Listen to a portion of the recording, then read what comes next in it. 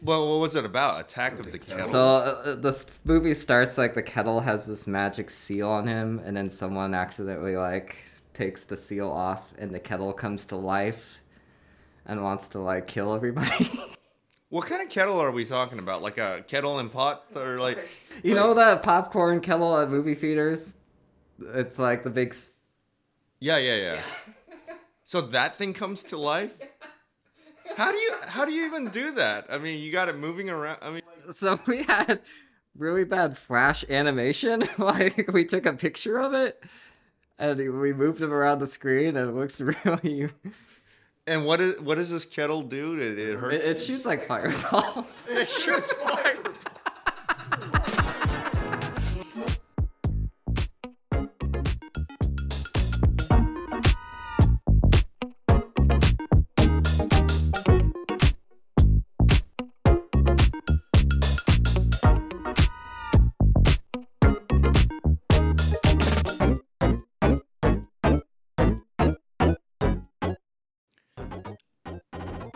Okay, guys, welcome to Thor and the Boy, the podcast. What's up? Episode 1. Yeah, so my name is Boynton Pack. I'm an actor here in the Bay Area, and this is Michael Thordison.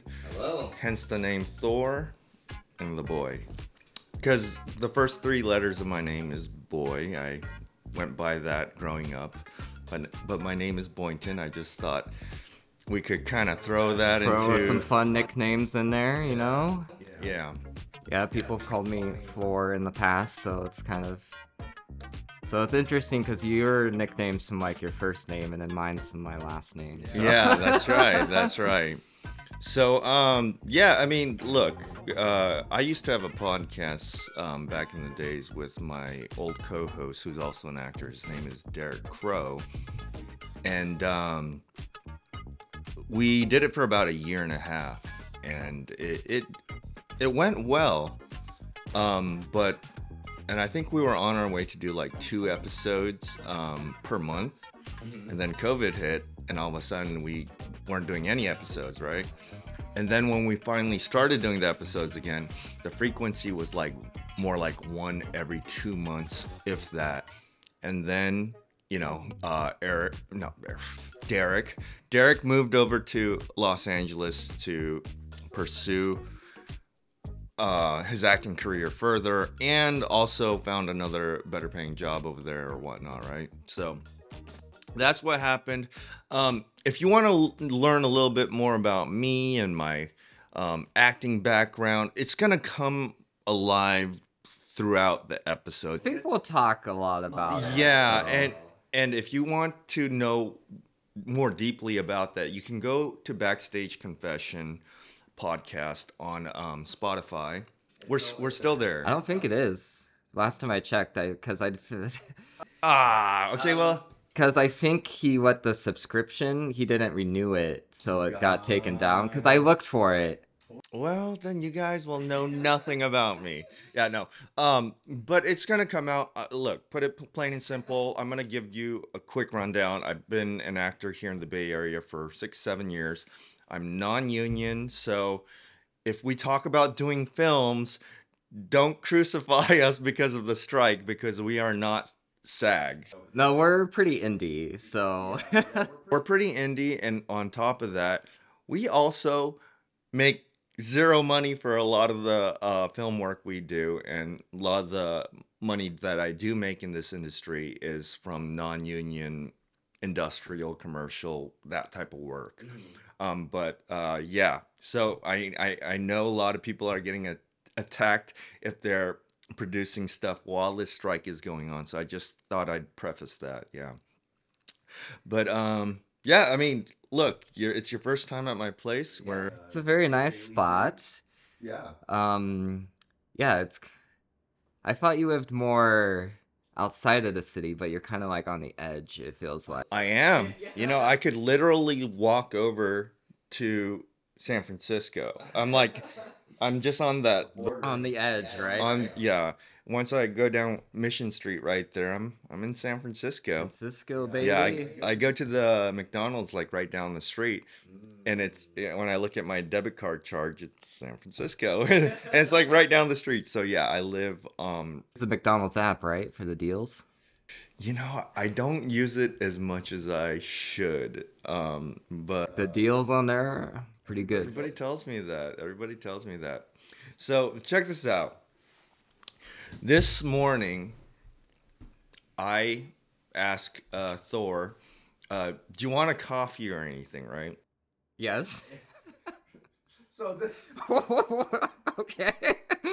I don't know where you're going with this. I'll let you go with it, but here I thought. I thought maybe like okay. I was honestly I was gonna go to McDonald's, right? I thought he was gonna say, "I'll take a coffee, 2 creams, and a sugar," something like that, right? uh-huh. His answer was, "I like a strawberry acai refresher." If you're going to I Starbucks, assume that's where most people go for coffee is Starbucks. I just get plain old coffee. I mean, sometimes I do go to Starbucks, but I'll get gas station coffee. Sometimes I'll get Phil's coffee, Starbucks coffee, but it's always just coffee. I never. Well, no, I've been getting some of the seasonal drinks. So anyway, Okay. but like this morning, I was really thinking about just coffee, right? So I asked you your ETA. You say it's going to be roughly about an hour. So I'm like, okay, I'm going to go to Starbucks, and Starbucks is like a couple miles away from me, and it's in this shopping center that has Lucky over there. So I was just like, you know what? I'm gonna get my iced coffee that I buy for home, and I'm going to get some donuts, right? And I look at the donuts. I'm like, I never really eat donuts because I can really go to town on them. So I was Oh, thinking okay. like, there's a couple of donuts, and I'm like, they're like $1.50 each. Because I usually can only do one or two, and then I'm feel pretty good. They're $1.50 each, but you get a dozen for $10. So you get quite a discount. It's like, That's how I'll they just get get the you. dozen. Yeah, that's how they get you. So I go and get the donuts. I pay for it, and as I'm paying for it, I'm paying for it with all my dollar bills at the self checkout. Oh, is it cash only? Oh, No, no, but I made a bunch of tips last night. okay. I'm also a bartender, so I had a whole bunch of ones. So I'm putting the ones in, and there's this like elderly man, like he's next in the self checkout line, and all of them are full, and I'm in the one like closest to him, and he's just like giving me this death stare as I'm putting 17 ones into the machine to pay for my coffee and my donuts. Like, he's looking at me like I'm wasting the most amount of time, and I get it. I get it. I could have pulled out my debit card, but my wallet. When your wallet gets that thick, Yeah, you just want it's- you want to get rid of all the contents. So I purchased the coffee and donuts after his death stare. And then I go over to Starbucks, right? And I'm about to buy your strawberry acai refresher. And then as I'm paying for it, I pull cash out of my wallet to throw a tip inside the tip jar or whatever. There's a little box where they accept tips, and I throw a bill in there, and the guy was like, "Oh, wow, thanks, man." I was like, and I look what I threw in there. I threw a $5 bill in there. I was like, um, actually, I meant to give you this, and he switched it and put the dollar. He's like, "Oh, no, that's cool." And I was like, oh, so you traded it out. Actually, I traded it out because initially he was so excited, and I was just like, I should have just left that $5 bill in there. I was just like, these guys bust their ass, and I know not everybody is into tipping culture. I'm a bartender. It's bad juju if you are in the tipping industry and you don't tip. That's bad. And I thought about it. I was just like, these guys like are super busy. So I had to wait a while for that refresher. But then I thought I was like, At least you didn't put like a 20 in there. yeah, yeah. Then I'm definitely taking it back. I'm not gonna think twice about that. But it was a $5 bill. I was like, man, I should have just left that in there. And the guy seemed so happy when I threw that. Okay. I think I would have just left it in there. At that point, it's like Well, good for you. it would have been too awkward for me to be like, "Oh, I'm sorry," well, you know. Yeah, yeah. But It's like I didn't even look in my wallet to see what I was throwing because I had like a stack of ones in there, and that's what I paid for the iced coffee and donuts with earlier. So I thought in my head there was only ones in there. I was like, oh, there's a couple of fives in there, and I accidentally threw it in there. well, So at least you gave him something. So yeah, because I know a lot of people don't tip, so yeah, it's hard because like everywhere is like asking you for a tip, like fast food restaurants. And it's everywhere. So it it bothers me, and it doesn't bother me, and it bothers me for very selfish reasons because I've been in an industry where it was customary to like tip. Bartenders have always received tips, at least in this country, since I don't know, since I've ever been alive, since my parents have been alive. It's always been a part of the culture. But what's happening now is since the tipping option on those screens, it's become so ubiquitous that now people are almost in a way retracting their tips from any situation, which again, for my own selfish reasons, rubs me the wrong way because now it could be affecting our bottom line as bartenders. It's kind of diluting everything. But at the same time, now it's giving an option for other people that generally didn't receive tips to receive a tip, and that is a good thing. So, I'm kind of Mixed about it, yeah.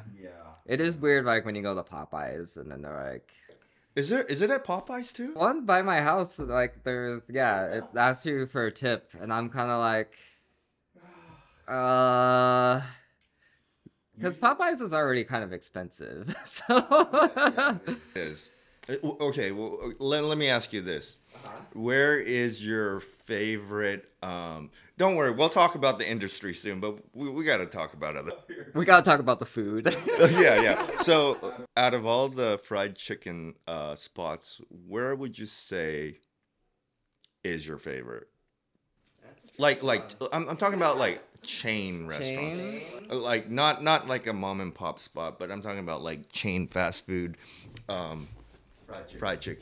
Popeyes is pretty good. Like if you get the spicy tenders, Okay. and then their biscuits, like depending on how fresh you get the biscuit, like the biscuit can be like really good.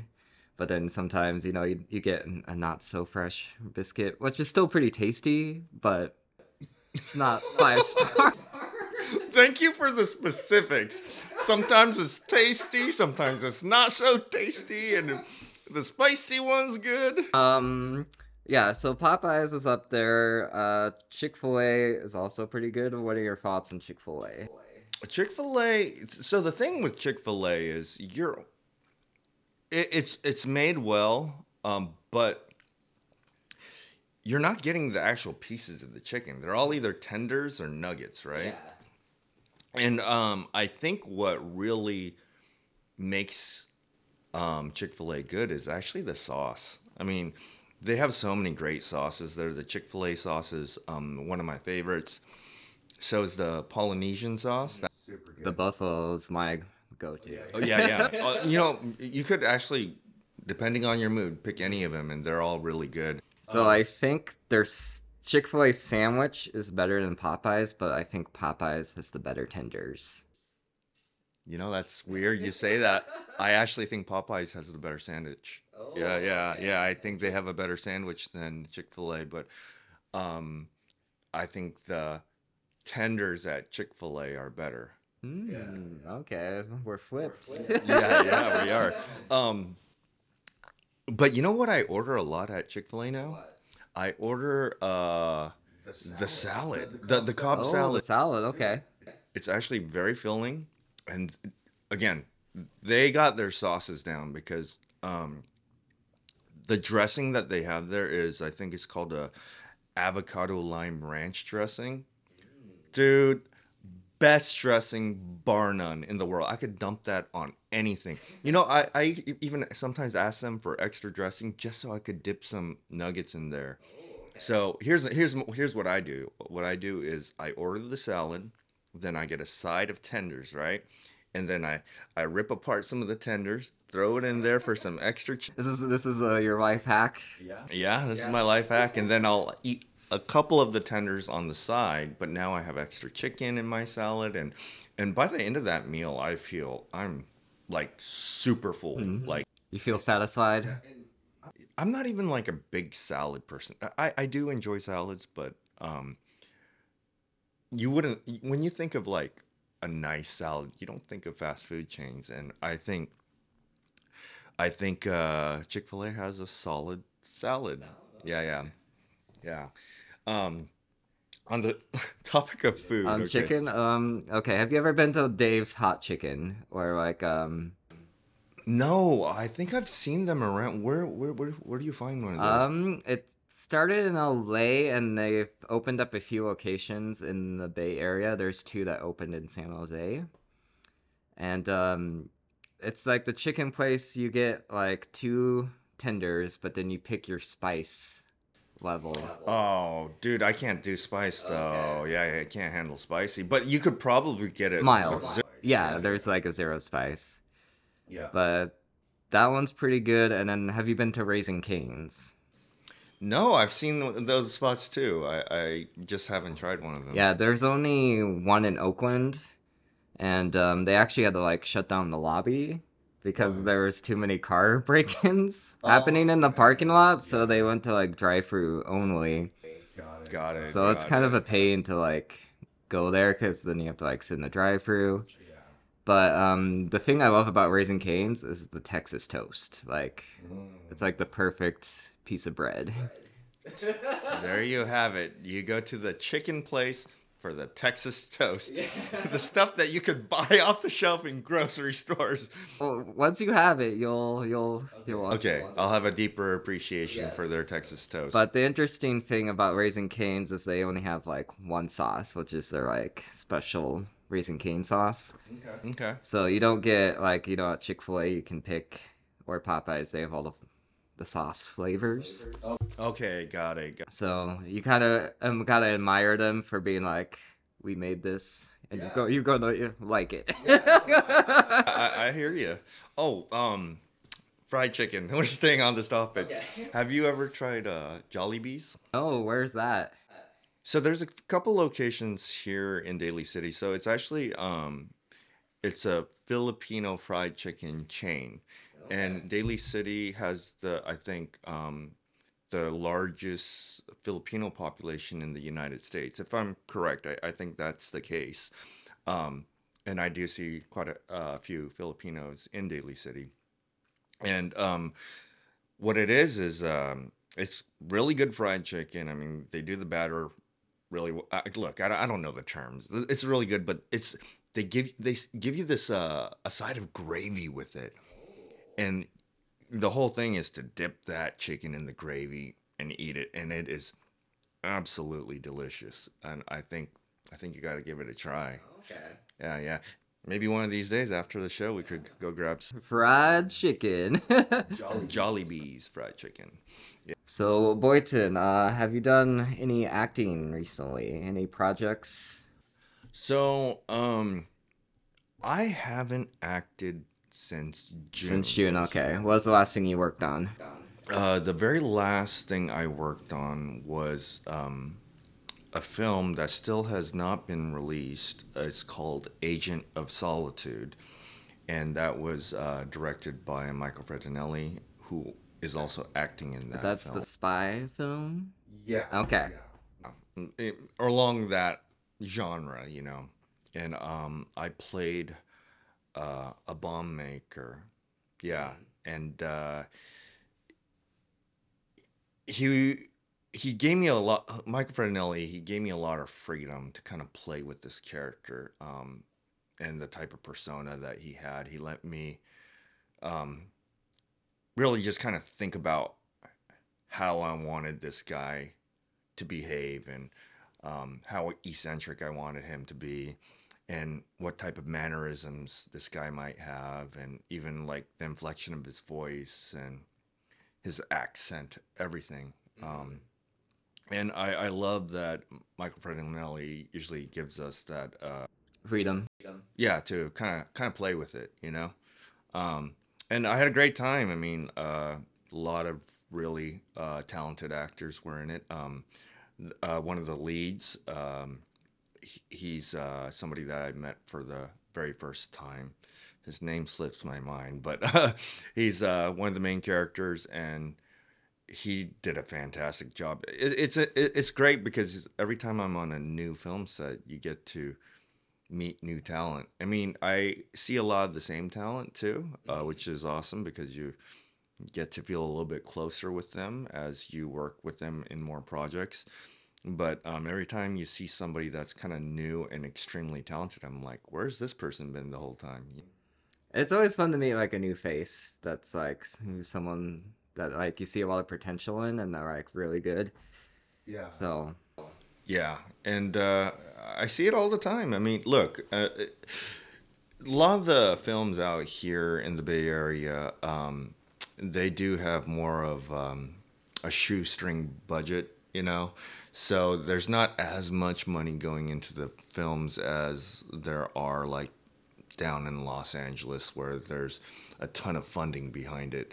So it's it's very impressive to see what can be done if you have an ambitious director with like really talented people cast in the film. It goes beyond what you think could potentially be done with such a small amount of money. yeah, I mean it's a lot of it's creative thinking too, Yeah. because even because on the like if you have a really big budget, you have a lot of investors and they don't want you to take risks because they want to make a return. So if lower budgeted projects, you have more opportunity to kind of take more creative risks Yeah. and do something different. Right.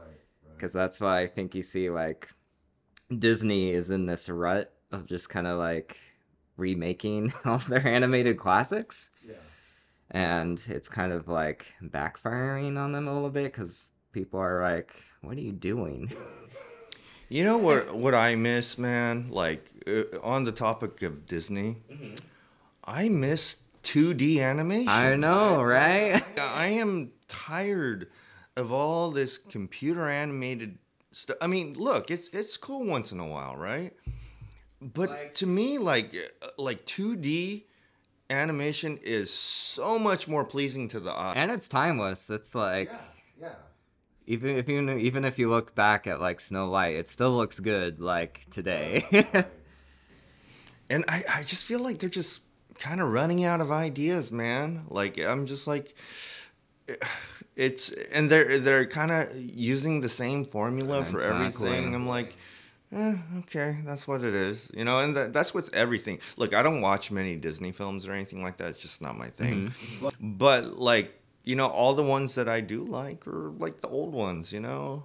Like I love Aladdin, and Lion King. yeah, Lion King is one of my favorites. Lion King is my favorite actually out of all of them. So, Well, if you like 2D animation, then you'll be excited to see Scorned Waifu. So oh yeah, yeah. I mean, like, and I don't watch animation like too often. Like, I think the last thing I watched was Demon Slayer, and I watched the very first season, and then I stopped. oh, so you didn't see the second season? Yeah, and that's not because I didn't like the first season. I loved the first season, but it just I'm very stubborn about starting another season.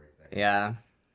Yeah, that's with anything. That's not just with You have to be like ready to binge that season.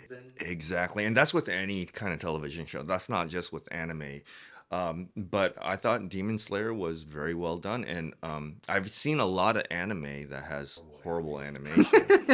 You know what I mean? Like the art is nice. You see like the techniques they'll use, and it's funny because like sometimes they'll just have this like you can tell it's like a drawing, but they just cut to it when the characters are talking, so they don't have to like lip sync them, or they'll show the back of their head. Kind of lazy. Yeah. Yeah. I mean, so I've seen some of that, but Demon Slayer is one of those ones I was just like, um, it was written very well. Like the storyline's awesome. Um, what I don't remember the character's name, but there's that one character. He's like timid. Oh, the blonde guy. Yeah. And then he turns into a complete Oh, badass. yes. I was like, doesn't he go to sleep or something? I think yeah, it's he has like I don't know, like a different personality that kind of awakens inside him. Yeah, and he becomes like one of the most ruthless, like whatever samurais or whatever you might call it, demon slayers you've ever seen. So yeah, that was a good one. Um, but I do watch like cartoons, but I like watching adult cartoons. Um, like one that I still watch like on a daily basis actually is King of the Hill. Oh, King of the Hill is a classic. You know, it's crazy because I think about King of the Hill and it lasted what? I think 13 seasons, something like that, right? And people always talk about Simpsons. People talk about Futurama. People, Family Guy. Family Guy. I mean, I used to watch Family Guy all the time, but not as much anymore. But like King of the Hill is this one. It was so successful, yet nobody ever talks about it. It has a cult following. Yeah, I guess. So But it's like a cult following would imply that it wasn't successful in a real broad, like for 13 seasons. That's not cult. That means people watched it. dude, and it was successful for 13 seasons. That's not just a cult following. It was a successful show. But I just don't hear anybody talk. I talk about it all the time because, I mean, with people who will listen to me talk about it. But No, it's a good one. There's some good jokes in there. So yeah, my favorite character was Bobby Hill. Yeah, Pamela Adlon did the voice of Bobby Hill. Oh, Yeah, okay. the entire time, and yeah, that kid, he was the kid that Hank Hill never he never wanted his son to be that kind. He wanted his son to be like a football player, Yeah. or like the cool kid, or the guy that was into propane. Propane accessories. Yeah, Bobby. Yeah, but Bobby, he wanted to be a comedian. He wanted to do all these other things, and it was just one of those things that Hank Hill could never get behind any of the things that he was passionate about. And and to a certain extent, I understand where Bobby's coming from because it's like, He wants to do his own thing. my parents never supported any of the stuff that I wanted to do. So Yeah, a lot of parents have like expectations for their kid, and then usually, most often, the kid wants to do something different. yeah, and I think it's actually pretty normal for parents to not want their children to pursue the arts because it's so risky. Yeah. Yeah. So yeah, Bobby resonates with me, but Hank Hill, although he wasn't always supportive, he still seemed like a pretty good father who wanted the best for his child. For his family. Yeah, and then all the other side characters were hilarious. Luann, who was voiced by the late Brittany Murphy, was awesome, and then there was Dale and Boomhauer. yeah, I could never understand anything he's saying. One of the more funny parts of the show I thought was, Joseph was the son of Dale, right? But he was really the son of John Redcorn. Oh, okay. Did you know that? I don't think so. So John Redcorn was like the big muscular like Native Oh, American that guy, okay. right? And so you look at Joseph, Dale's son, and his skin tone is completely different. He has darker skin and everything, and he totally does not look like he would be the son of Dale. But of course, the show reveals that his wife, had an affair with I think I remember that episode. Now that you bring it up, Yeah. So there's also an episode where they play Judas Priest song. I remember. Judas Priest. No, yeah, no. There was a lot of rock songs. There was an episode where it shows Hank's cousin. It's his brother or cousin is in ZZ Top. Oh, okay. And then he never told anyone because he was kind of ashamed of having them as family members, right? Because he thought that they were like very inappropriate and things like that. And they came to visit him while they were shooting a reality show. And the reality show became about the ZZ Top members trying to annoy Hank Hill as much as possible to get an angry reaction out of Hank Hill. And so they just had nothing but clips for that reality show of Hank Hill just losing his mind every time they played a prank on him. Yeah. That's funny. Yeah, they actually included quite a bit of like rock culture in that show. It's kind of spread out, but it was in there. Yeah. Well, that's what living in the South was kind of all about. Yeah. And they did have like a Asian family there. Trust me, they were caricatures of Asian families. And I think there was a time in my life where that would have kind of bothered me. But the more I watched that show, I was just like, this is a show that mocks the culture of everyone. Yeah. And it's quite funny when I thought about it that way.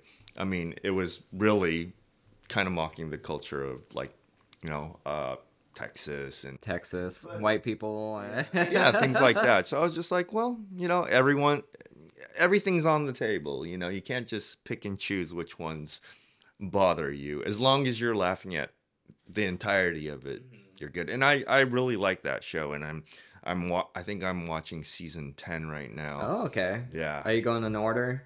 I kind of picked somewhere in the middle. I think I started off watching season 8. I didn't want to go all the way to the beginning. Oh, okay. Yeah. I tried, but like the animation, everything, the voices, how they're trying to find their footing in the beginning with every show? The first few episodes are always kind of like, I don't know how I feel about this, because the characters as who they are now, right? Mm-hmm. But you see this in The Simpsons, you see the very beginning of The Simpsons. Sometimes the best episodes are in the first season, though. Like with Family Guy, some of like the funniest stuff was like in season 1. Yeah. Now that's one. I think they lasted for 3 seasons and then they got canceled. So that's one of the shows that gained a cult following. Yes. And then they brought it back. But I agree with you with Family Guy. I think the first 3 seasons were very good. And then SpongeBob, like the first 2 seasons were like... SpongeBob is one of the best kids. I say kids very loosely because I don't always think it's a kids television show, but I started watching it while I was in my 20s because I think it came out while I was like when do you know when the release date was for SpongeBob? It was like 1994 or early 90s, I think. I think it had to be like late 90s or mid 90s or late 90s, because I remember seeing like commercials for it, like they were promoting it as like a new show And I was like, what the heck is this? Because it looked very weird. Yeah. And so I think, yeah, mid to late 90s would be my guess. Mm-hmm. Yeah. Great show. Great show. All the earlier episodes were good. The later episodes were good. I just I just thought it was hilarious. I mean, SpongeBob being this happy-go-lucky guy who's happy to be a fry cook at the The Krusty Krab. crab, and then you got. I mean, these are tropes that have been done throughout time, just in sitcoms. You got that the greedy manager who just thinks about All money all the money. time. You got the idiot friend, the Patrick. cranky neighbor. The Squidward. cranky. Dude, Squidward's one of my favorites because of how cranky he is and how much of a snob he is. Because he gets like very like snobby and snooty and arrogant about the arts. He's into arts and playing the clarinet and stuff like that. And it's great writing. It's totally entertaining. Have you seen the meme that like the older you get, the more you relate to Squidward? Oh god.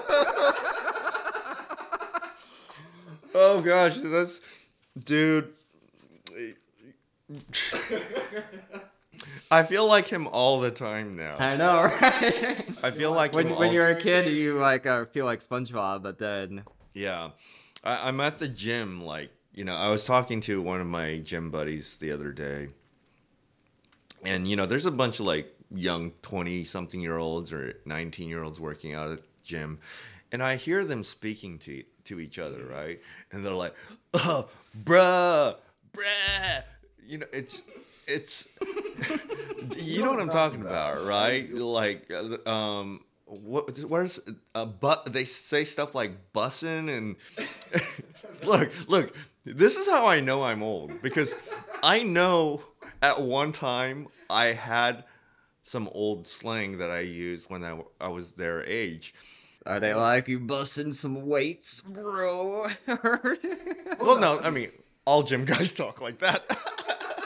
No, but like there's this like way they speak, and they rotate the same words into their vocabulary over and over and over, and it just doesn't stop. So it seems like they don't have a lot to say except for those few words. Mm-hmm. And I get it. So I was really I was like, man, these guys sound like idiots. I said, if you want to be somebody that's respectable, you have to speak like a respectable human being. You can't just keep throwing these same slang words around over and over again. But then I thought about it. I was like, no, I'm just old. I'm just old. It's okay for you to talk like that when you're 18, 19 years old. It's fine. They think it's cool. It's not cool. It's idiotic. It's what you do. And, eventually you'll realize it sounds stupid, right? Yeah. But it's when you see people that get to a certain age, and I'm like, oh, you're done evolving. If you're still talking like that with the same like 3-4 words in your vocabulary over and over and recycling them at the age of like 28, 29, I'm sorry. There's not much hope left for you. You either decide at one point in your life that you're going to start speaking in a way that's respectable, or you're done. And don't get me wrong, I do talk like an idiot a little bit more around my buddies, but it's not completely engulfed in that type of talk. Yeah. I mean, there's a time and a place, and if we're being silly, yeah, we're gonna throw around some stupid slang, but sometimes you could tell, oh, this is just how you speak in general. Mm-hmm. Now I sound judgmental. Sorry. Well, you're Squidward. That's embracing Squidward. I am Squidward now. I am Squidward. What am I going on about? Yeah. I mean, it's not like I speak like some scholarly man or something like that. You know what I mean? But again, going back to your point, I am Squidward now. Yeah, exactly. I definitely am. But Yeah, I'm in the middle of my third feature film production Yeah, called The yeah. Guard Room. Yeah, tell me a little bit about that film and how did it inspire you and what is it about? So it's about a security guard who works the graveyard shift at this creepy warehouse district, and she gets trained by this like employee who like doesn't give a crap about the job. And then strange things start to happen, and then there's kind of like this mystery element that we're trying to figure out as the film progresses. Okay. So, and the film was inspired a lot of from my own experience from working security Hmm. because the first day I was trained, I was kind of trained by this guy who like didn't really give a crap about the job, and and then there's some like real life encounters that I incorporated into the script. So there's a lot that pulls from reality. And so it was kind of fun writing this film because it was kind of like figuring out how to incorporate those like real life experiences into a story. Right. Now, I mean, so you've written and directed quite a few films. I mean, in your younger days, you did a lot of experimental stuff, a lot of Hmm. short films, and things of that nature. Um, Over time, have you figured out like a process that works for you when it comes to writing? Because I've written and directed my own short film as well, and that one came out pretty naturally, and I wrote it fairly quick, and just because the ideas just came to me.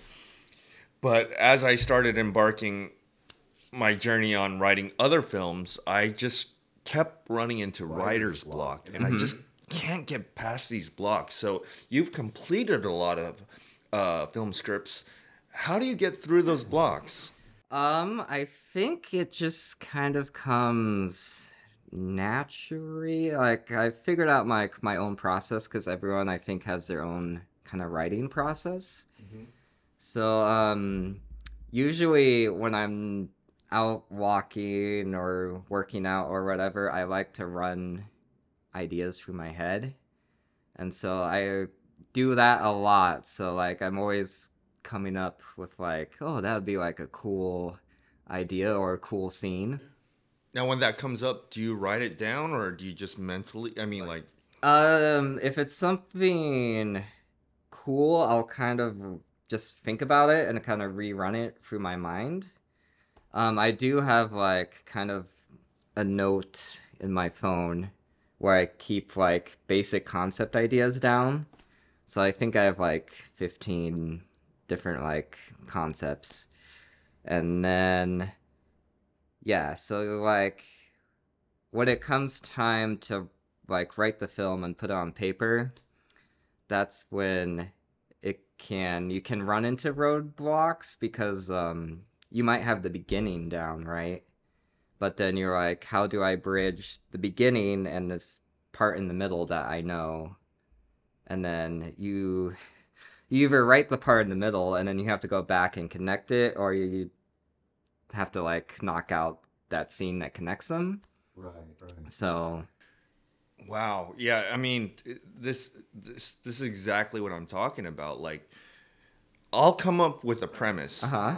and that general premise will it'll sound really good, right? So I think I have a general idea of what Act One and Act Three will look like. Yeah.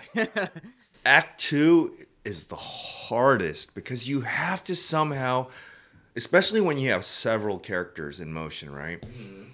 Act Two is the hardest to write, man. That's where I have the most trouble because a lot of times when I have a film idea, I have an idea of how I want it to start and how I want it to end. Like I know what the grand finale is gonna look like, right? Usually the ending is one that people get stuck on too. Like they'll have the film, but then they're like, how do I end this? You're right. You're right because I'm stuck on one of the endings as well too. But my whole thing is like, okay, so I'm in the middle of writing like a feature length script. No, I say that very loosely because I've been trying to write this script for years, right? And I think I got up to like 30 pages, right? So you have the first 30. Yeah, I Okay. got the first 30 pages. I've been on the first 30 for years because I basically abandoned it because I was, but it's still in my Celtex, right? And I actually read it. I forgot most of it for the longest time, and I just read it, and I liked it actually. I mean, there's a few things I would change about it, but what had happened was I I started typing in and creating like more characters to let this film kind of evolve and introduce all these people that might be key players in the game, Uh right? huh. But then I started thinking, okay, these characters, they gotta all mean something. They all gotta play a part, and they all gotta be a part of this grand finale I have in my mind. And now I'm just trying to connect all the dots in a creative and interesting way.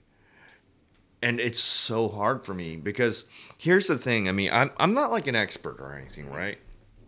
Here's where I feel like a lot of filmmakers screw up, especially indie filmmakers and, people, yeah, a lot of indie filmmakers, a lot of short filmmakers. I think what they get wrong is they come up with something that sounds interesting to them. And it becomes so personalized that they don't even think about the entertainment value. And then it becomes just very self-indulgent. And then what ends up happening is the finished product ends up just being a boring film. Like, sometimes it doesn't even have an act 1, 2, and 3. Sometimes it's just like, what was that? You just, I mean, I know that some of this seems personal to you, but where's the creative edge? Where's the entertainment Yeah. value? Where's the part where we want to know what happens next, And where's the conclusion? It's gotta be. You gotta have some storytelling like elements in Right, there. right. I mean, but do you know what I mean? I know what you mean. I think that's a problem a lot of mumblecore films have. Is that Wait, what is that? I don't know that. okay? Mumblecore is a genre of like indie film that's very it's kind of improv a lot of the time, and it's about like characters struggling through life and or struggling with dating or whatever, and yeah, it's like very low budget, like, you would film it here in your bedroom and we would just kind of improv a scene and be like, oh, I need to date, well, whatever. So it's the goal of the genre is to make it as like close to real life as possible, I think. I could see that working. I really could. I could see a film completely being improv with like some general constructs around what's happening. And like I think as a writer you should pull from your life experience because that's going to make the film feel more real. But then you need to know how to take that and then make it entertaining. Absolutely. And this is where I feel like people really mess up. And look, I'm not saying that I'm perfect in that sense, but I'm always considering the audience. I'm always considering them. And then like I know certain stories are interesting to me in my own personal way, but there's certain things I won't talk about with people. Like I'm into body weight calisthenics, that's that sort of stuff. I'm not gonna sit and have a conversation with You somebody don't have about. a script about body weight calisthenics in the works? Yeah, I mean that's kind of redundant because body weight exercises is calisthenics. But yeah, I mean, but no, I don't talk about calisthenics with people that are not into it. I mean, even the people in the gym are barely interested in talking about it. So I only talk about it when people ask me about it. I'll post up a video on Instagram or something like that, but I'm not going to sit and have a conversation with just anybody about it. I'm certainly not going to make a film about it. Yeah, like in the guard room, like even though some moments are based on reality, like I've kind of exaggerated some elements, and he Absolutely. tweaks some things, yeah, to make it. Yeah. Yeah, you got to have. Look, some people say things like, "Oh, this movie, this would never happen, and that person, nobody would behave that." Look, if it's completely rooted in reality and how people would behave in real life, it's gonna be a boring movie. I'm sorry. It's just not going to be fun. Look, I know people that watch MMA and then they watch like the fight choreography in film. They say, "Oh my god, that's so fake." I'm like, real life fighting is messy. Okay? If I want to see that, I'll watch the UFC. But in film, things need to look pretty. I'm sorry, it just needs to look good. You know? And if it's going to be a little sloppy, you want to know it's because it's meant to be sloppy. It's meant to be like those guys don't really know how to fight. So it's going to look a little bit messier. But like I like watching John Wick dodge 50 bullets and kill 300 guys in a row. I know that's not realistic, but it's entertaining. Yeah, like films are kind of like escapism. For yeah, they're supposed to be fun, and like if you can make a film that's really dark and really based in reality, and if that's what you want to do, then I respect that. But Yeah, I mean, and look, I there's certain genres that I'm just really not into, but I'm one thing I will not say though. So, for example, don't kill me, I'm not a Star Wars fan, okay? I'm not a Star Wars fan. But the amount of work and talent that it takes to make Star Wars, I admire it. Like, look, there's certain genres of music I don't like. I don't like your genre of music. You like what? metal. Metal? Well, I mean, I listen to a lot of genres, but metal is the Yeah, so like one of the main ones. metal, it's not my cup of tea, but those guys are really talented. But it just doesn't, it's just not something that sounds particularly appealing to my ears, right? It doesn't But hit you in the right way. right, Yeah. right. That doesn't mean they're not talented. But like again, like shows like Star Wars where it's super super science fiction, you know what I mean? It's so out there that I can't get into it, you know? No, like I feel like if you put the effort in whatever you're doing, it will show through. So like Yeah. if you're making like this film that's based on reality and it's like you put a lot of time and effort into making it as good as possible, I think Yeah. like even if that's not your genre, you Right, right. And look, but I do make some exceptions. Like, I've followed the X-Men franchise, like, all of it. I've watched all of it just because I used to read X-Men comic books when I was a child, right? So it's something that, carried over to me as an adult. So I just kept watching all the X-Men movies, and I think that's kind of where I make my exception. But even as I've gotten older throughout the years and stuff, I watch very, very few superhero movies unless they're part of X-Men or something like that. I can't remember the last Batman movie I watched. I can't remember the last DC movie I watched. I think I watched all the Avengers. But even the Avengers movies, I kind of barely like it. You know what I mean? I like films that are a little bit more rooted in reality. That's why I like gangster films, and if it's a little exaggerated version of reality like The Equalizer, I still enjoy it, but like people flying around and doing, those type of things, it's kind of lost its appeal to me too. And also like the amount of CGI out there now, it's a little too much. Now, because now it's just like I can't get away from my mind just thinking of them in front of a green screen on like wires and. yeah. That's why it's cool like when you see films that do a lot of practical effects.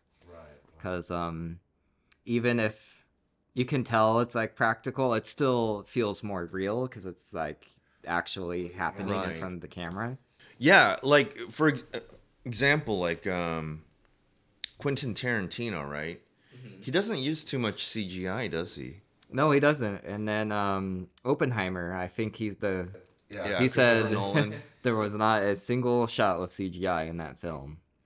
I could tell. Did you Did you watch watch Oppenheimer? Oppenheimer? I have not seen it yet. It's look, maybe it's too highbrow for me, but it was a good film. Don't get me wrong. So, but the pace of the film and how long it was, I mean, the pace was insane on this film. Uh-huh. And it goes back and forth. The timeline is not consistent. So I started seeing a pattern after a while. Like when it was black and white, it was showing somebody else's point of view. When it was in color, it was showing somebody else's point of view. And it kept going back in time to current, back in time to current. And then the the pace of the dialogue and everything was just insane. And so that's the kind of film I would have to watch it 2, 3 more times. And I might one day, just decide to watch it a second time, then a third time. Because I think it's a film that deserves that. And towards the end of the film, I think it dovetailed nicely into how all these characters played a part in this film. Right? So I think it wrapped everything up real well, even if you didn't understand it, from the beginning and the middle but towards the end it really started to make sense, right? But at the same time, it's like, as far as entertainment value goes, not my favorite Nolan film. I'm sorry. It's just like, it's probably real low for me for Nolan films. But one of my coworkers, he told me it's the greatest Nolan film he's ever seen. How was the explosion? Did it look good? Dude, look, check this out. I watched this in IMAX 70 millimeter. Okay? So it doesn't get any better than that, okay? I thought I was gonna be blown away by this film. I'm like, it's a movie with a bunch of dialogue. You don't need that. Like, it's just, I could have watched that on my television and got the same Yeah. experience. I know people are gonna like judge me for that. They're like, he doesn't know anything. He's an idiot. Because I think, they had to, like, figure out how to recreate the atomic bomb explosion, because they used, like, an actual No, explosion. but it's not gonna show you what it thinks you think it's gonna Oh, show okay. you. It's not gonna show, like, you'll see what I mean. Okay. It was very anticlimactic for me, put it that way. As far as that goes, I love, like, some of the raw effects they use to create a feeling. I love that because you could tell, Cillian Murphy as Oppenheimer was he was in this very complicated spot, especially after what had happened in Hiroshima and Nagasaki. I mean, who wouldn't feel? Yeah. In that way, the acting was brilliant. I'm sure. Every person in that film delivered. I mean, Robert Downey Jr., Cillian Murphy, Emily Blunt. Who else was in there? I think Florence Pugh was in there. Yeah, it was brilliant acting. That's all I can say. I'm just gonna say that it's not my favorite Nolan film, just because I couldn't keep up with it. Maybe I'm too stupid to keep up with that. Well, his scripts are always, like, filled with a ton Right. of Well, it was details, it was too. hard to just keep up with the pace of it and, like, what was happening at what time and so on and so forth. But it is a film that deserves to be watched and deserves to be watched several times because there was a lot of hard work that was put into that film.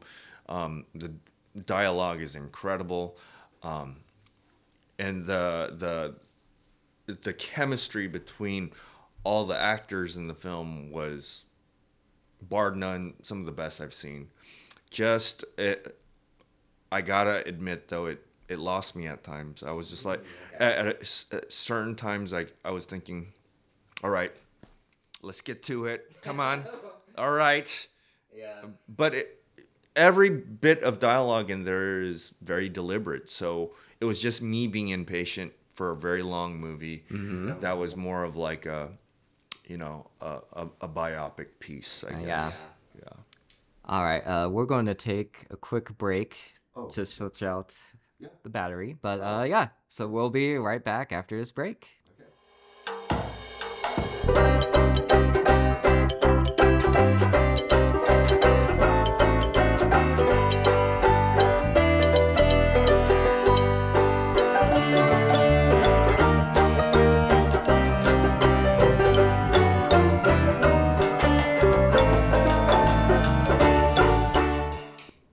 And we're back from break. So So we just got done talking about Oppenheimer. Oppenheimer, and then As do you far- want to hear about some of my first short films? Yeah. Let's talk about it. Yeah, tell me Okay. about them. So let's see.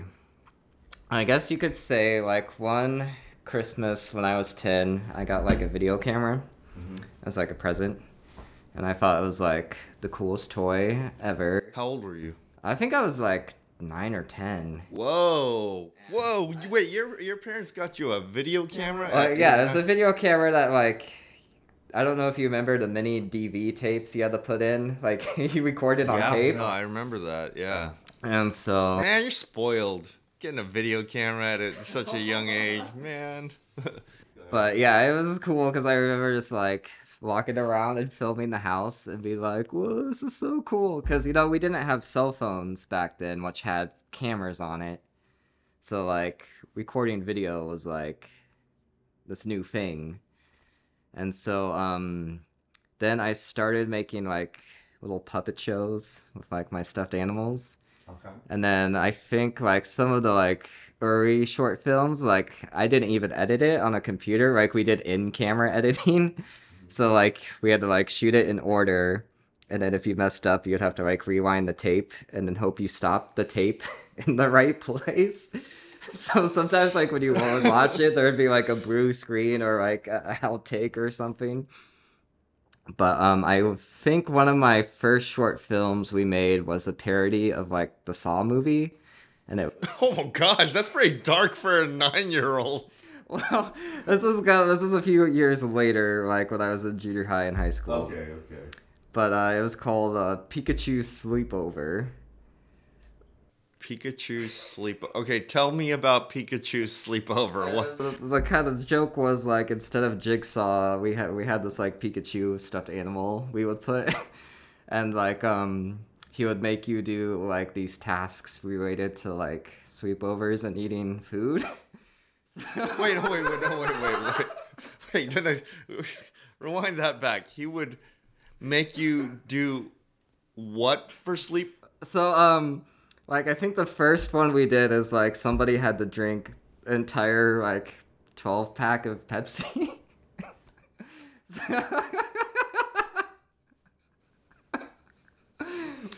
You know. So what? You're trying to kill somebody through diabetes? And then I think we did some episodes, like there was one where like we had to take like a soda shower. So like we had this like 2-liter and we were like, oh. Wait. Well, this was done with the puppets? So Pikachu would be like on the TV screen and we would give him this like high-pitched voice. And he'd be like, if you want to survive the sleepover, then you will have to take the soda shower. Yeah. And what is the soda shower supposed to do? Just make him feel really sticky afterwards? You survive the game. That's a waste of perfectly good soda. And then one episode, someone had to eat a whole like large pizza, Well, that is something I will be willing to do. I mean... And then I think there was one time like we had to cover ourselves in chocolate syrup. I don't, yeah. Oh, that's awful. It's pretty awful. I don't know what young Michael was thinking back then, but Okay, so you had, but that's how you started like exercising those creative muscles inside your brain. And then I got a job at the Cinemark movie theater. Okay. And we had this inside joke with like the popcorn kettle cooker because they'd like always burn you if you Okay. weren't careful.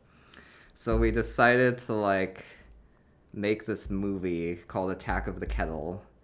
And so this is like a homebrew film. And so I had like two like of my coworkers who were kind of into the joke, and then we just decided to roll with this like idea of making this movie, and it was really bad. Well, what was it about? Attack of the Kettle? So this movie starts like the kettle has this magic seal on him, and then someone accidentally like takes the seal off, and the kettle comes to life and wants to like kill everybody. What kind of kettle are we talking about? Like a kettle and pot, or like? You know that popcorn kettle at movie theaters? It's like the big. Yeah. So that thing comes to life.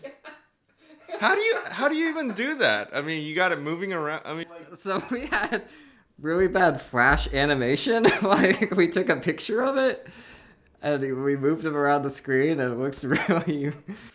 and what does this kettle do? It hurts. It shoots like fireballs. It shoots fire.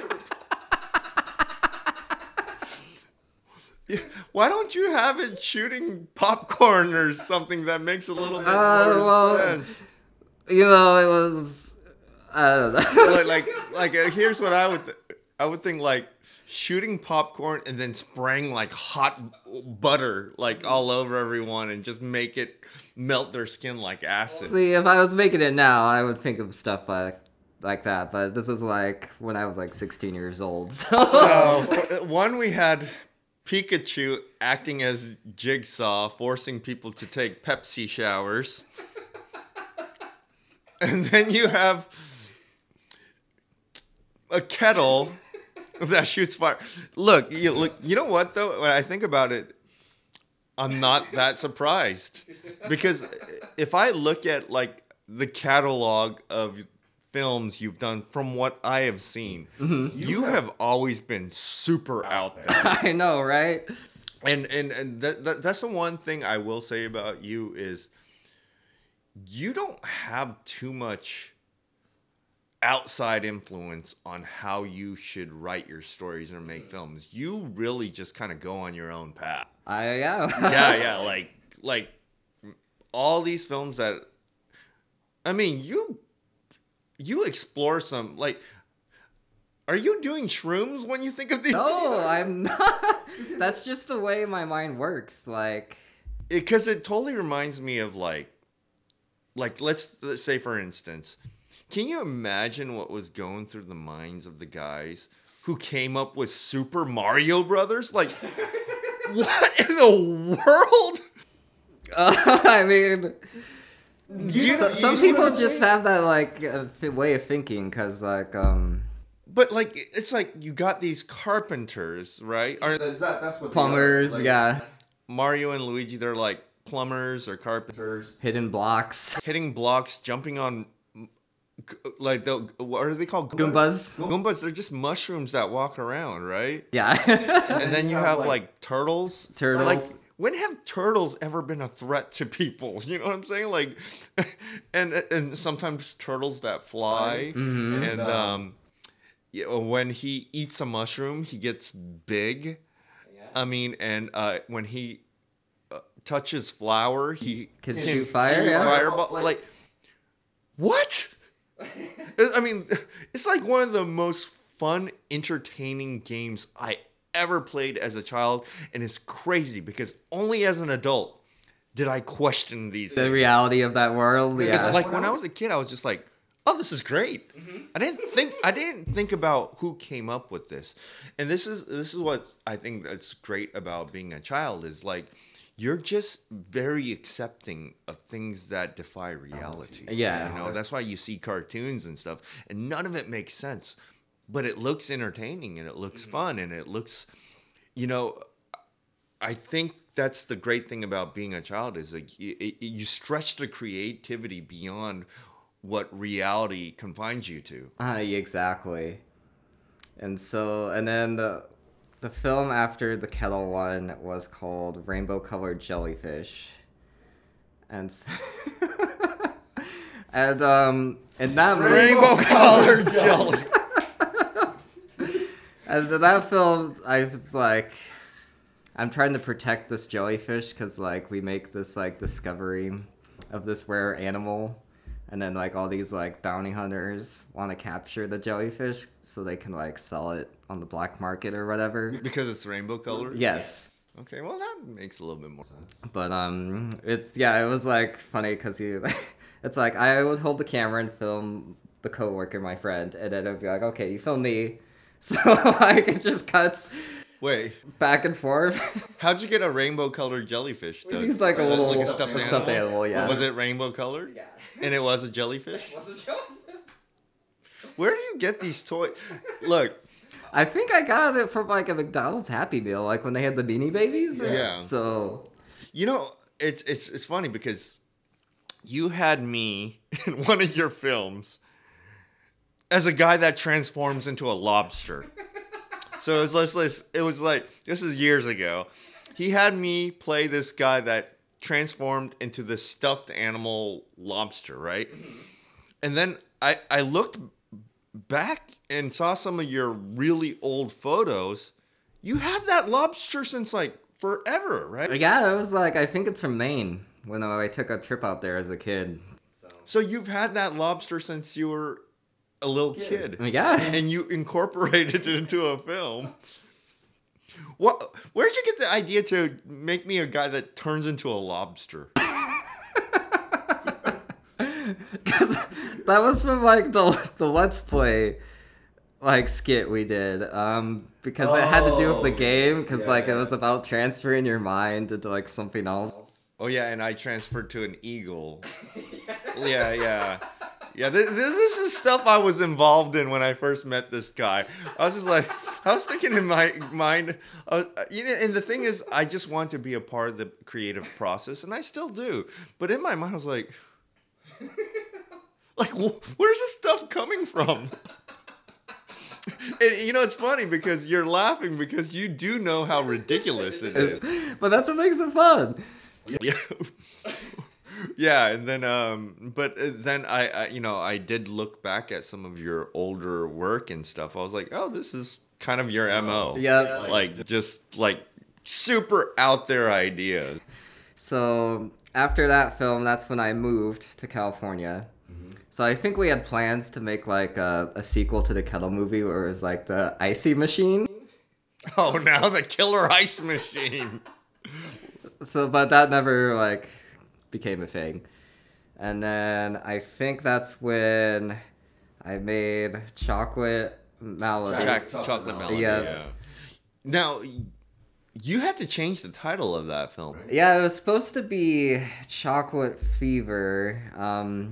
So it was just like kind of a very short film I made back in Colorado because we had this like inside joke about like people don't share their chocolate. So we kind of made like a short version of Chocolate Fever back in Colorado. So I kind of wanted to like remake it. So when you made Chocolate Malady, were you already in film school, or I think I was in De Anza at that time, which is like the community college, which is the first school I went to. Did they have a film program? Yes. There, right? Okay. And yeah, the guy, there was like an offer of a book called Chocolate Fever, and like he reached out to me and he's like, you can't name your movie Chocolate Fever because I own that title. And I was like, dude, it's like a short film. More than one person can. You know how many films have the exact same title? Like, it happens. So, but I was like, whatever, I'll just change it. Yeah. And it's a little cringy for me to watch. It had its moments. I did think it was pretty hilarious when there was like, I think. So the film is about like this magical chocolate that like can hypnotize and like control whoever eats it. And so I use it to like control these girls to like make them do whatever I want. And then I run out of chocolate and then they get crazy.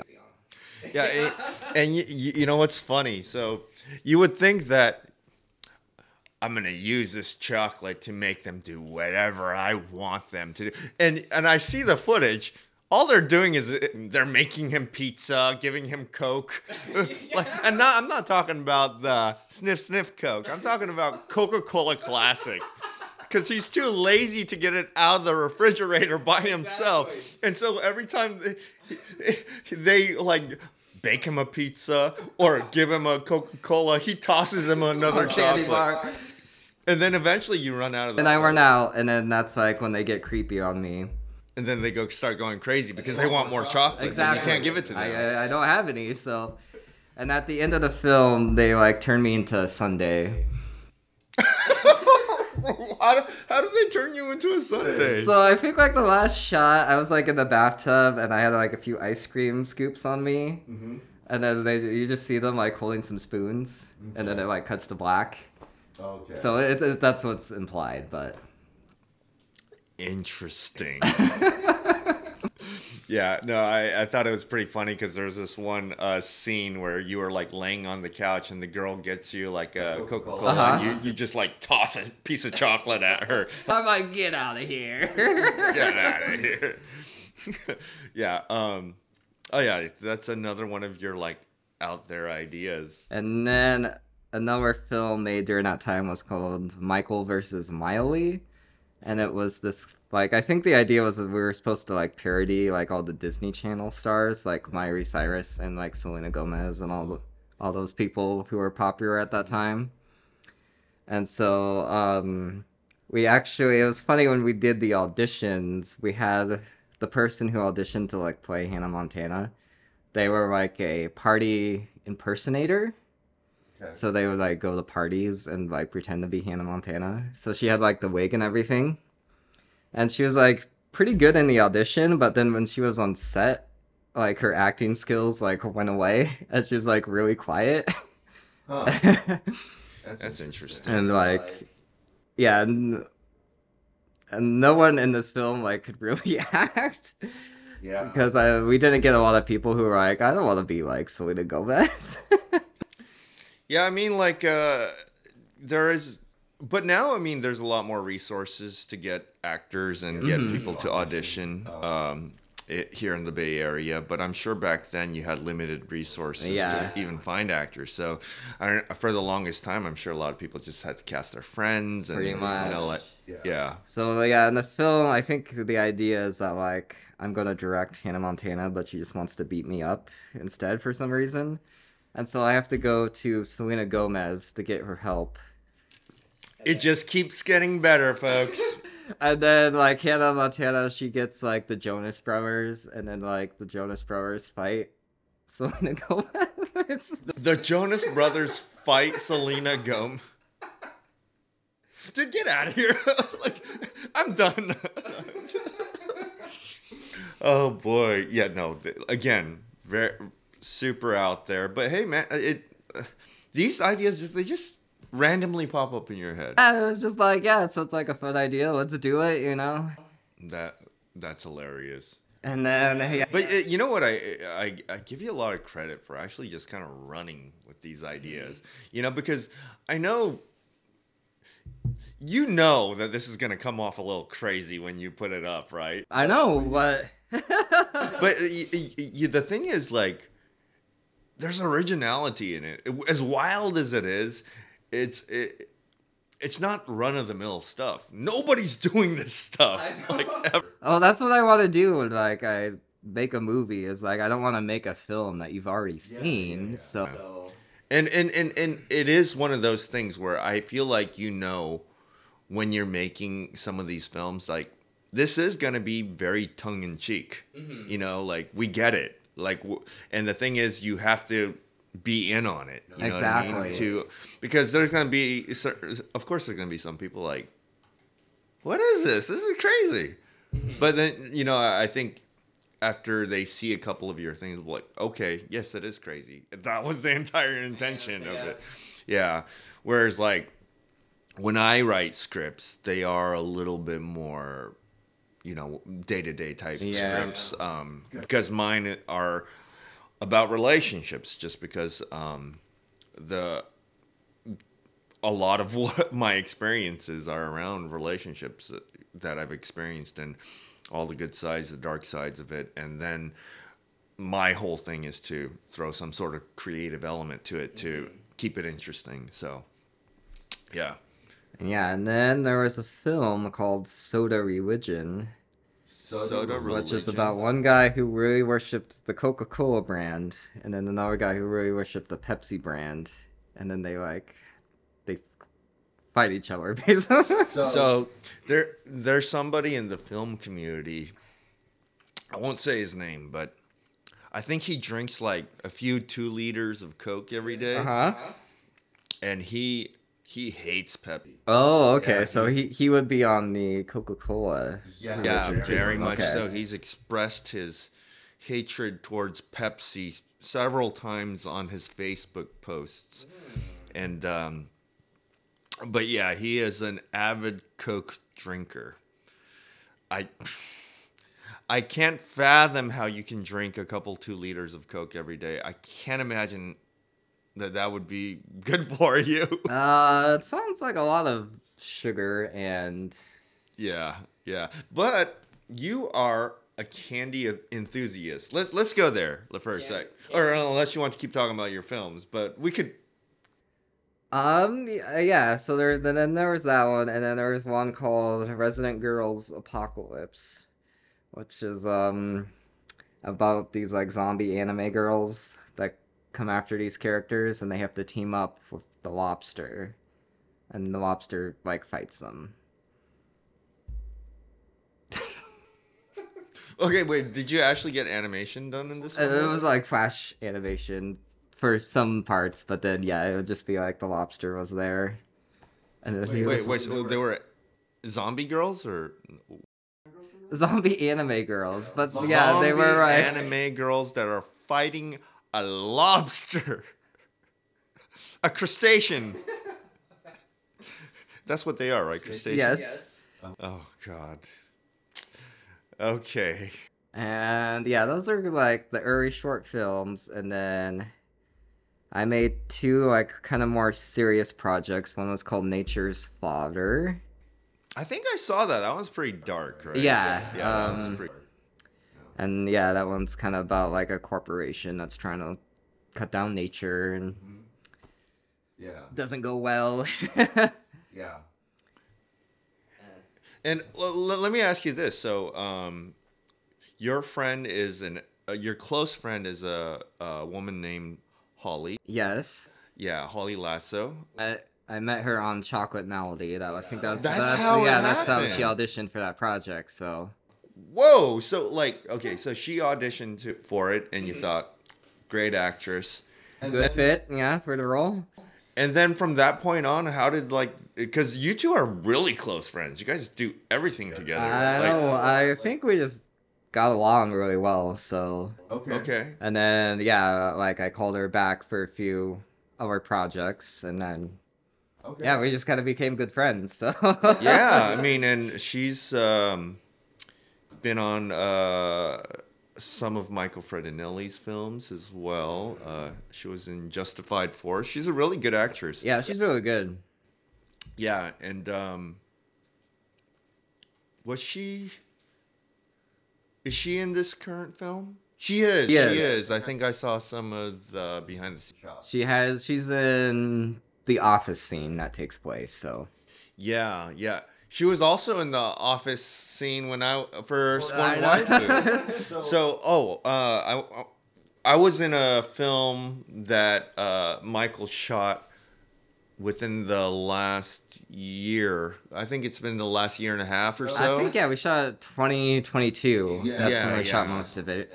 And it's a. Do you want to talk about the synopsis of this film? Yeah, Scorned Waifu. It's about a guy who's really into dating his body pillow, his anime like waifu.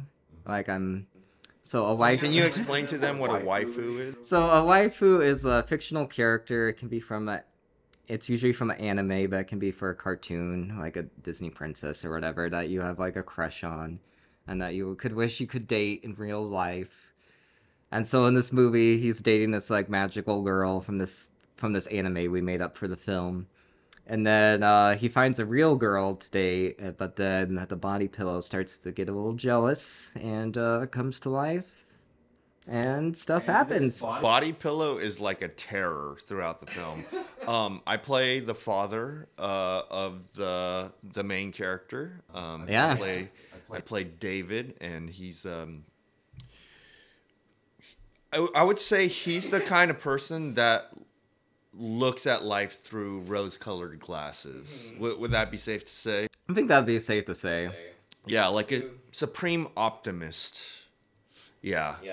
Who's very supportive of his son, but also a little blind, chooses to be blind to actual negativity that, has fallen upon Exactly. his family. So, which, too much optimism could be to our detriment at times.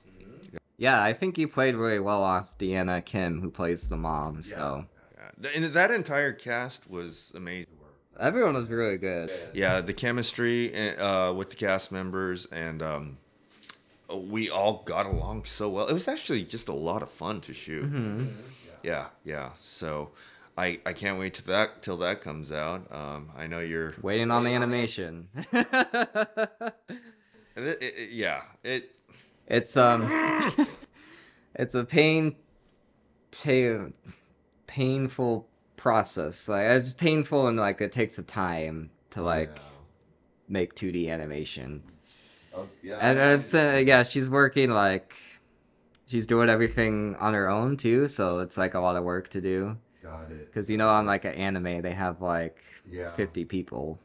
Yeah, anything with animation I think takes a little bit longer. I don't know how long it took for Michael Fredinelli to complete Desert Mirage, I think but it said 2 or 3 years. okay, yeah. So it does take some time. But yeah, I can't wait to see it. I know. Yeah, but going back, we're talking about candy, right? Because you made a lot of films. I mean, you're still a big fan of candy, right? Who isn't a big fan of candy? So what would you put, like, no particular order? What are, like, top 5 candy bars? You don't have to rank them or anything. I would say I'm a bit more on the chocolate team than Okay, so some of your favorite chocolate. I really love Crunch bars. Bunch of Crunch. Three Musketeers is good. Kit Kats are good. Reese's peanut butter cups, tasty. Snickers can hit the spot. Okay, that's 5. That's 5. They're all in the chocolate family. Oh, that's on the chocolate side. Okay, okay. Let's go to the other side. The fruit, like let's see, Like the fruitier, the fruity more candy. sugary kind. Probably Skittles, Okay. Starburst. Skittles, the one that is saying they're saying is cancerous now. I think that's come out in the news. Or I don't something. eat them that much anymore, Yeah. but as a kid, I like Skittles. I love Skittles. I love Skittles too. I mean, I have a T-shirt, a Skittles The T-shirt. Skittles rainbow. Yeah. Let's see. Airheads can be good. Are you an Airheads fan? I love it. Okay. Yeah. Sour Patch Kids. That's a good one. Good one. Yeah, I like more of that family of candy. So when I get candy, I usually don't get chocolate. I mean, I'll eat chocolate, but it's not gonna be my first choice. I'll always get like the trolley candies, Uh-huh. or I'll get a Haribo. There's a mix that I really like. It's called the Funtastic Mix. Oh, okay. Yeah, and it's like a variety of the different Haribo gummies. Ah. Yeah. So that one's super good. And Airheads is good. Skittles, yeah. Those are all kind of like the family of candies that I do like. As far as chocolate goes, chocolate for me is a lot based on texture. Uh-huh. So I like crunchy things. So I like Twix because I like caramel also, right? So I like Twix. I like Kit Kat, Mm. and Caramello is just one of those ones I've loved ever since I was a kid. But I do find the level of sweetness as I've gotten older is a little too intense for me now. Yeah, Caramello's like the caramel in there is super super Oh aggressive. yeah. Yeah, yeah. But I think I don't know. I haven't had caramel in a very long time, but I did, however, enjoy it quite a bit. But yeah, Twix and Kit Kat will probably be at the top for me, just because they have that crunch in there. Yeah. Good choices. Yeah. Kit Kats are good. Like, Yeah. I don't know if you go the Cold Stone, but if you put some Kit Kats in the ice cream, You, it's so good. I'm telling you, like this is what I do at Cold Stone. I tell them just get me the French vanilla, um, and a bunch of cherries and Heath. Ooh. And like Heath, I don't like alone as a candy bar just because I don't know. It's a little too. It's not exactly crunchy, but it's a little bit more. It just breaks a lot easier. You know what I mean? But it does. I don't like the way it doesn't break down as easy inside the Yeah. mouth. But when you get it into tiny pieces crushed up, and you mix it with ice cream and some cherries, you get this like it almost has this like chocolate covered cherry toffee type taste to it, and it's just phenomenal. Yeah. All right. So I think the last thing we're going to talk about, we're going to probably use some stock music for our like theme music for the first few episodes. But what genre theme song do you think we should go for? Should it be poppy, a hip hop theme song? Um. Well, I know you'd want to go with metal. No, Well, I no. was thinking like something poppy and kind of catchy. Well, I think just something that's easy on the ears. Exactly. Just kind of poppy sounds okay. Nothing too cheesy, but um, I know Holly is a pretty good I singer, right? think Holly and or Oga will be singing our theme song. So Okay. Yeah, yeah. Hey, if you want to run a few samples or whatever by me and just come up, or you could just go with your own instincts. I'm okay with it because we can always change the theme songs later if exactly. we do. But I mean, like, look, this is our very first episode, so we're going to It's a be. learning process. Yeah, yeah. So there's going to be some experimental phases along the way, but I think that's the fun part of it. We're gonna get a lot of freedom to, for all 2 or 3 of you viewers or listeners. That's how you learn how to do anything. Is you just kind of gotta dive in and see what happens. Yeah, and I appreciate you know, coming all the way down here. This is something that we talked about doing for about a year and A a year and a half. half. But the thing is, we always we revisited the topic like maybe like twice a year or something like that. But at a certain point, I was like, dude, let's just Let's just set do a it. date. Let's commit. Let's just go. do it. Yeah. Yeah, or it's never gonna happen. That's with everything. Yeah. And I know you're very good about that because you're extremely committed to finishing your films. hmm So I knew that this wouldn't be an issue for you to do because this is child's play compared to Making a movie. yeah, yeah. That's why like the thought of doing a podcast to some people would be very daunting, but for filmmakers, I know this is not, and that's why that's another reason why I want to do it with you because this is very rudimentary compared to like putting an entire movie together. Yeah, that's the fun thing about making a film is like in production, it's like you feel like you're getting your crew and you're going out like on an adventure Yeah. and you're putting this thing together. Right. Right. And creatively, like I kind of want the podcast to be like even before acting, and it's weird to say that because I love acting, but you know what I like doing more? I just like talking. I like having conversations. Well, you get to do both in acting and podcasting. Yeah, yeah, absolutely. So I kind of want to make this like my number one focus, even before acting, just because it's always been something I wanted to do. Acting is it's very gratifying in many other ways, but a podcast is I think it just feels so natural to me. And yeah, there's a lot of fun stories and stuff that goes behind like filmmaking. So like getting a chance to like talk to different people and like hearing Yeah, their absolutely. And between the network of people that we have, I mean, we know a lot of the same people, so I think we're gonna have some really yeah, good I think it's going to be a conversations. good podcast. Yeah. So today is actually the first day of fall, so pretty good day Is it to Is really? it really? yeah. The solstice or the equinox I think happened like at 11 o'clock last night. So I don't know any of this stuff. So. so yeah, first day of autumn. Okay. Okay. So pretty good activity to do on your first day. What do you think? I'd say so. I'd say so. Yeah.